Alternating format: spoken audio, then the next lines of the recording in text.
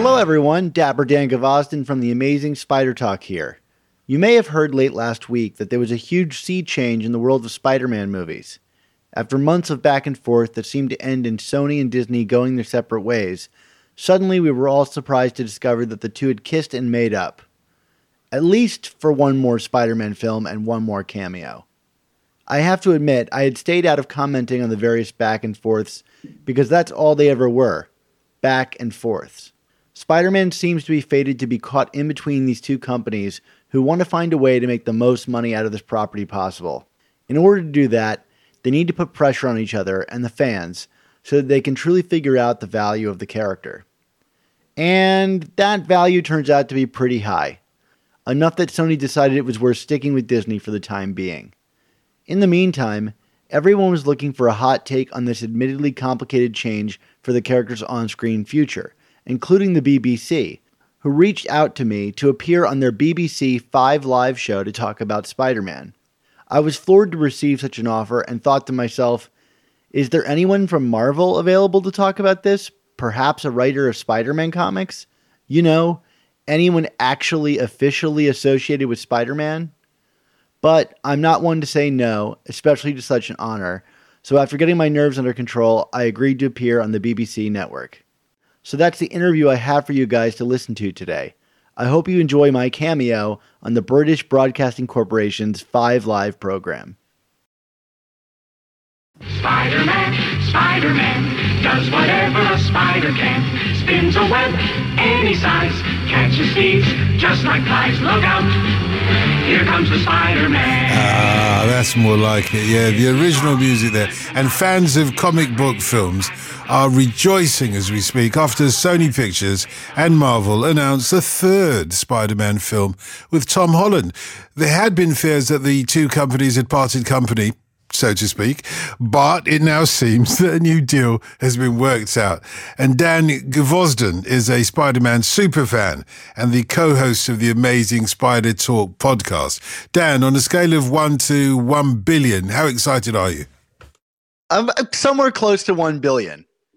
Okay, so 900, I'm not going to work it out. But nevertheless, well, what exactly has been announced there, though? And why should we all be excited?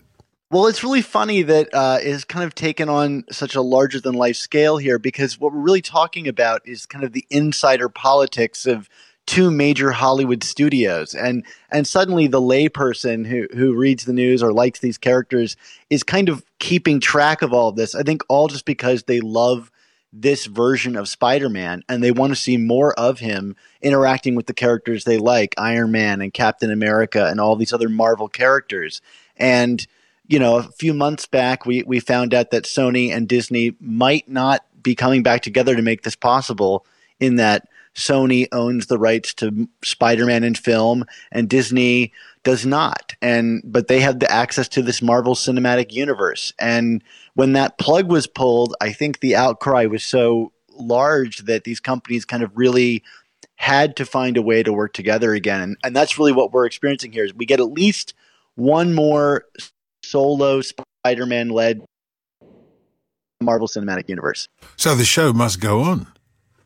Yeah, I mean, I think there's probably still room for the contract to be renegotiated after all that, but people who saw the Spider-Man Far From Home movie this summer, you know, the movie ended with a major cliffhanger, and to have that character kind of pulled out of that universe made very little sense after the whole movie told us he was the next Iron Man, he was the next Tony Stark. He was going to fulfill that legacy. It's kind of hard to imagine him fulfilling that legacy in another universe. But the business spat or disagreement or, lack of entente cordiale was between essentially DC and Marvel, essentially. Not particularly. I mean, in the comics, that's the big rivalry, right? Like DC and Marvel. But in the movie business, Marvel, was filing for Chapter 11 bankruptcy in the late 90s. And so they had to do something to keep their business afloat. And so they, through more complicated than we can get into here, reasonings, their characters were kind of spread out over all these studios. And now, everybody loves Marvel, but Marvel doesn't necessarily hold the rights to those characters anymore. And Spider-Man's kind of the last big holdout. And so it's, Sony and Marvel, it's just fascinating because they're kind of doing something to not only appease the fans, but something kind of heroic in the world of Hollywood to allow this character to continue in a world that's so beloved by fans. It's kind of unheard of in the world of Hollywood studios. It's about the money, though, isn't it? That's why they're getting together. That's why they're patching over any disagreements. It's about the money it brings in. Well, sure, absolutely. And, the reason it kind of fell apart is that Disney, came back in the last two Spider-Man movies that they co-produced with Sony. They were getting 5% of the share of the money and putting up 5% of the cost of the movie. But then they were also getting merchandise money as well, which is a lot. I mean, these movies make more in merchandise than they really do on the big screen. And then they came back to renegotiate this deal and they asked for 50%. And I think Sony was just like, we can't do that. But they've settled on 25%. And I think both parties get to walk away. And the next one's going to make over $1 billion. So I don't think anyone could blink at that kind of money. I suppose that's why they call it showbiz, because no business, no show. But we've talked about the business. Should we talk about the show? What can we expect from Spider-Man 3 in this respect? Well, I think, if anybody saw the last movie, there's a huge cliffhanger at the end of the movie. And I don't necessarily want to spoil it because it's coming out on digital and Blu-ray this week. And I think that would be a shame to ruin such a great ending. But it's kind of wide open where it could go from here. They've really departed from the comics in a very, huge way. And even fans like myself who've read everything really have no idea what to expect moving forward. And that was what was so exciting and so nerve-wracking for so many fans that they might not see what that big, exciting thing they were planning on doing in the future. And how crucial is Tom Holland to all this? Tom Holland, his contract is really with Sony. So if Sony decided that they didn't want to work with Disney anymore, they could use Tom Holland for however many movies are on his contract. So he was kind of, his corporate daddies were fighting, but he was going to go home with whatever father won the battle.